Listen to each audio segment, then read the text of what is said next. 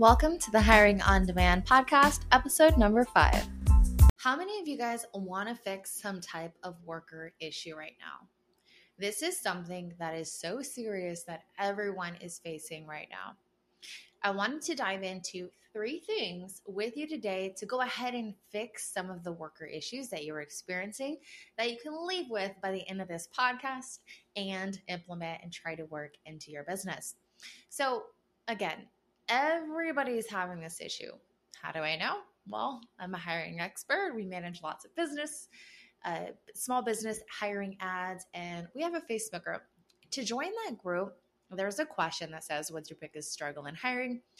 Every single person is saying something very similar, and it's saying something along the lines of quality workers, getting workers who are motivated, workers that want to show up, workers that listen.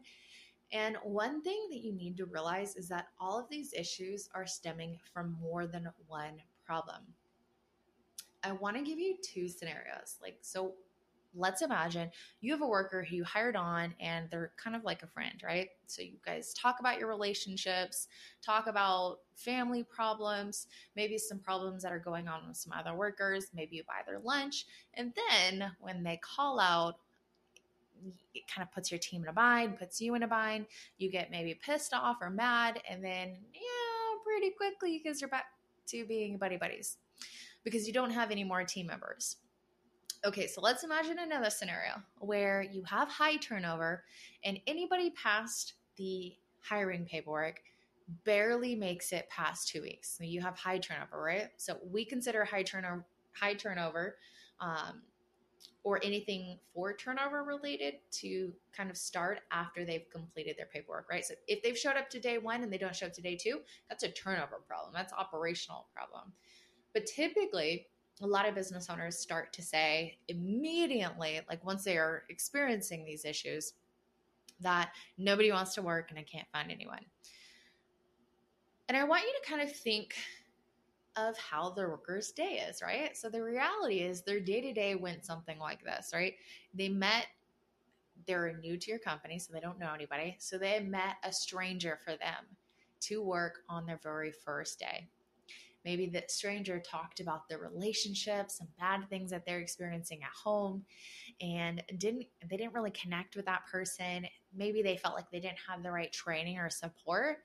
They didn't feel like they were really part of a team. They felt way over their head. And then maybe they had done something that wasn't kind of up to par and they got constructive criticism in, an offensive manner. And they felt like they never wanted to come back.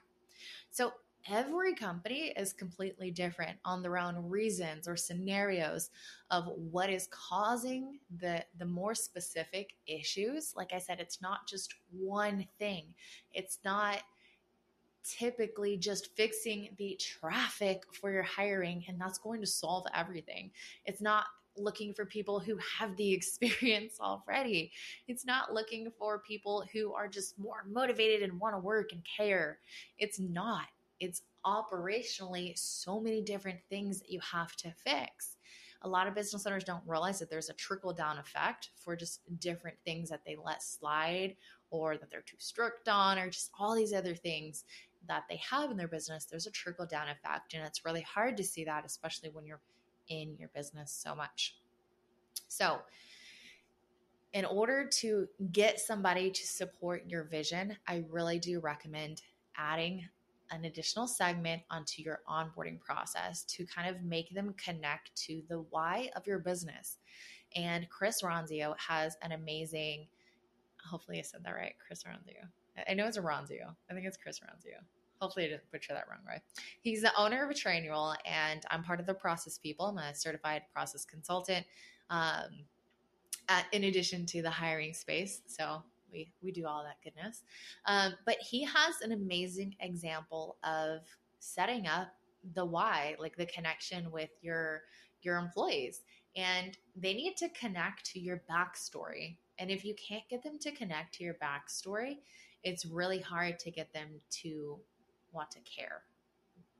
They'll have some type of caring aspect, of course, because you're doing all the great hiring and screening process, which, if you you don't know how to do that, you definitely should check out our free training. I'll include the free training link down into the description, so check it out. Or you can book a hiring strategy call with us. But essentially, you want to make sure that you have a good motivational segment to connect them to their why. So Chris Rounsley, how he breaks it down is he literally tells the why of how he started Trainual, right? So he started it because he was a video production company and he was growing and he just needed to scale and hire on more team members. And, he goes into his whole story of why. And that is how Trainual came about. There was a business owner that we spoke with today on a strategy call, and she started her business because she wanted to make $700. And very quickly, she ended up making so much more out of the business and ended up being able to retire her husband off of one commercial cleaning. And again, we help all industries, but that's one example, right?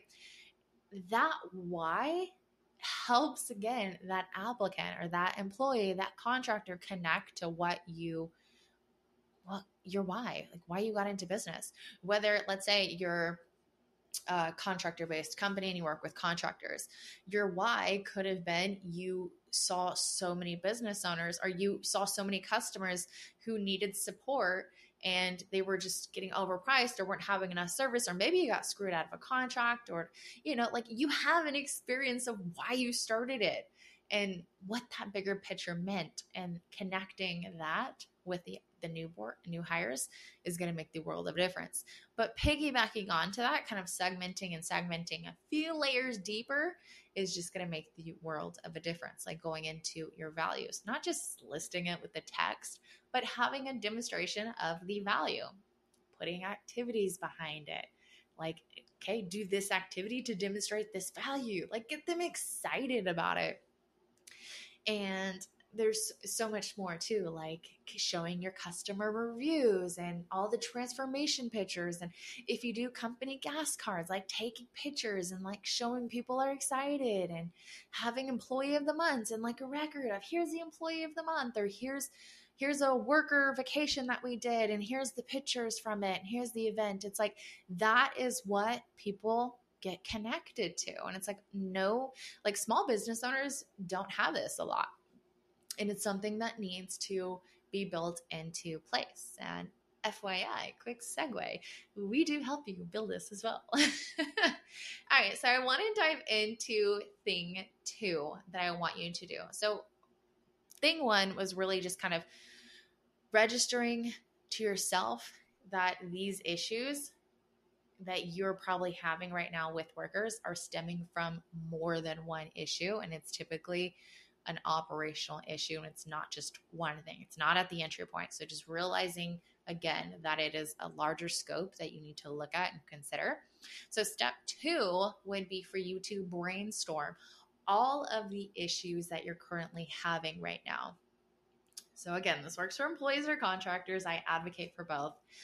So this could be things like cell phones on the job, and when you see other people with cell phones on the job, it's making your other team members feel like they're working harder.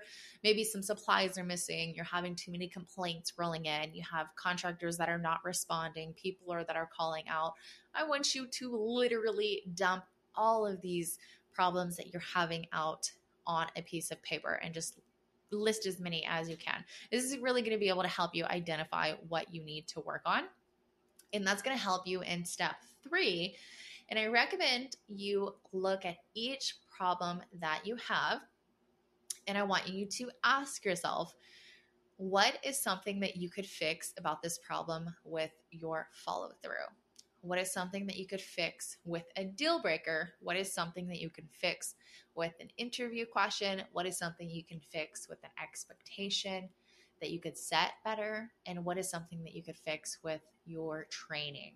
Whether that's a voluntary orientation if you work with contractors, whether it is, physical training, policies, putting in your contract, like what is it that, and it doesn't mean that you have to have something for each one. Like you don't have to have like a deal breaker for everything, so you will have things that are applicable and things that aren't, but that's a really good starting point just to, again, look at your list and say, okay, so every single person that I'm getting right now is not having reliable transportation.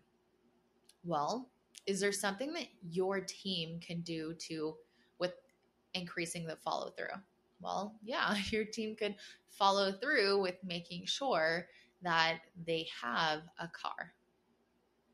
Plain and simple. Maybe it's being slipped. Maybe you already have it on the application, but they're slipping through still. So maybe that your team is maybe, yeah, I have reliable transportation. Maybe it's like you feel they're like a little maybe they sound iffy on the phone, and then your team's just so desperate that you're just like, okay, I'm going to do it.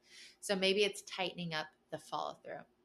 Maybe it's adding a different deal breaker. Maybe it's clarifying the deal breaker, but a deal breaker is essentially putting a question on your application that has a few different responses to kind of gauge if they're going to be an acceptable or, not acceptable. If it's not acceptable, it's a deal breaker and it doesn't let them go to the next step. Or maybe it's an interview question. So you really need to decide how big of an issue it is and kind of whether it needs to go on the deal breakers or the interview questions. Sometimes it can be both. You really don't want to overcomplicate the process as well. There is a fine balance. So if it's something that needs more of a scenario-based response to where you really want to clarify, for instance, I grew up in the cleaning industry, so I have a lot of cleaning examples. And again, we don't just help the cleaning industry. But a common question for like the cleaning industry would be something similar to, how would you clean a bathroom on a deep cleaning? Walk me through that from start to finish. And they would go through. That would be something I would want to personally see or hear at the interview, not really on paper. So then that can really help me see, like, are they confident in their response? Did they give me enough detail? Are they hesitant? Are they even paying attention? Like, these are things that you can improve on the interview. And then maybe there's another expectation that you could set. So maybe the expectation isn't really set that they need to have a private car on the job post. Maybe it's not, really set a few other areas. My kid's alarm. As well. So same thing with the training. You want to ask yourself, is there anything that you could fix with the training? And again, not every area is applicable. So when it comes to, do you have a car? Not really going to have any training on the car unless they're a driver. If they're a driver, then you may want to, and again, if this is an issue, this is on your list, then you may want to have something similar to maybe a safety training. And the safety training can consist of making sure that they're not using their phone and while they're texting and driving or calling, and maybe that the passenger's using it, or maybe you provide a company card holder and to use that process. And again, it's kind of identifying what are all your problem areas, and then where do you need to plug it in and develop the right operational component in order to see the biggest difference. So to recap, you guys, the biggest thing to kind of fix your worker issues at this time would be to remember that it is not just one area, that it is a bunch of areas in the operational backend that do need some touch points and some tender loving care in order to kind of fix the overarching issue. And the second thing would be to brainstorm all of the things and issues and complaints and all the stuff that you're experiencing right now. And then use the F-Diet framework to help solve each scenario. Again, it's follow through, deal breakers, interview questions, expectations, and training. Hopefully this was helpful, and you can go ahead and implement this in your business as well. Thanks for listening to the Hiring On Demand podcast, where each episode is brought to you from behind the scenes of CrystalBella.co, where a team of hiring experts, process consultants, marketing strategists, ads managers, and automation specialists use their skills to help our clients find, hire, motivate, and retain their staff so they can put an end to the constant fires, scale, and get out of the field once and for all. Want to see what happens when we unleash our experts on your brand? Head over to hiringondemandsystem.com to apply for a free strategy call with one of our experts.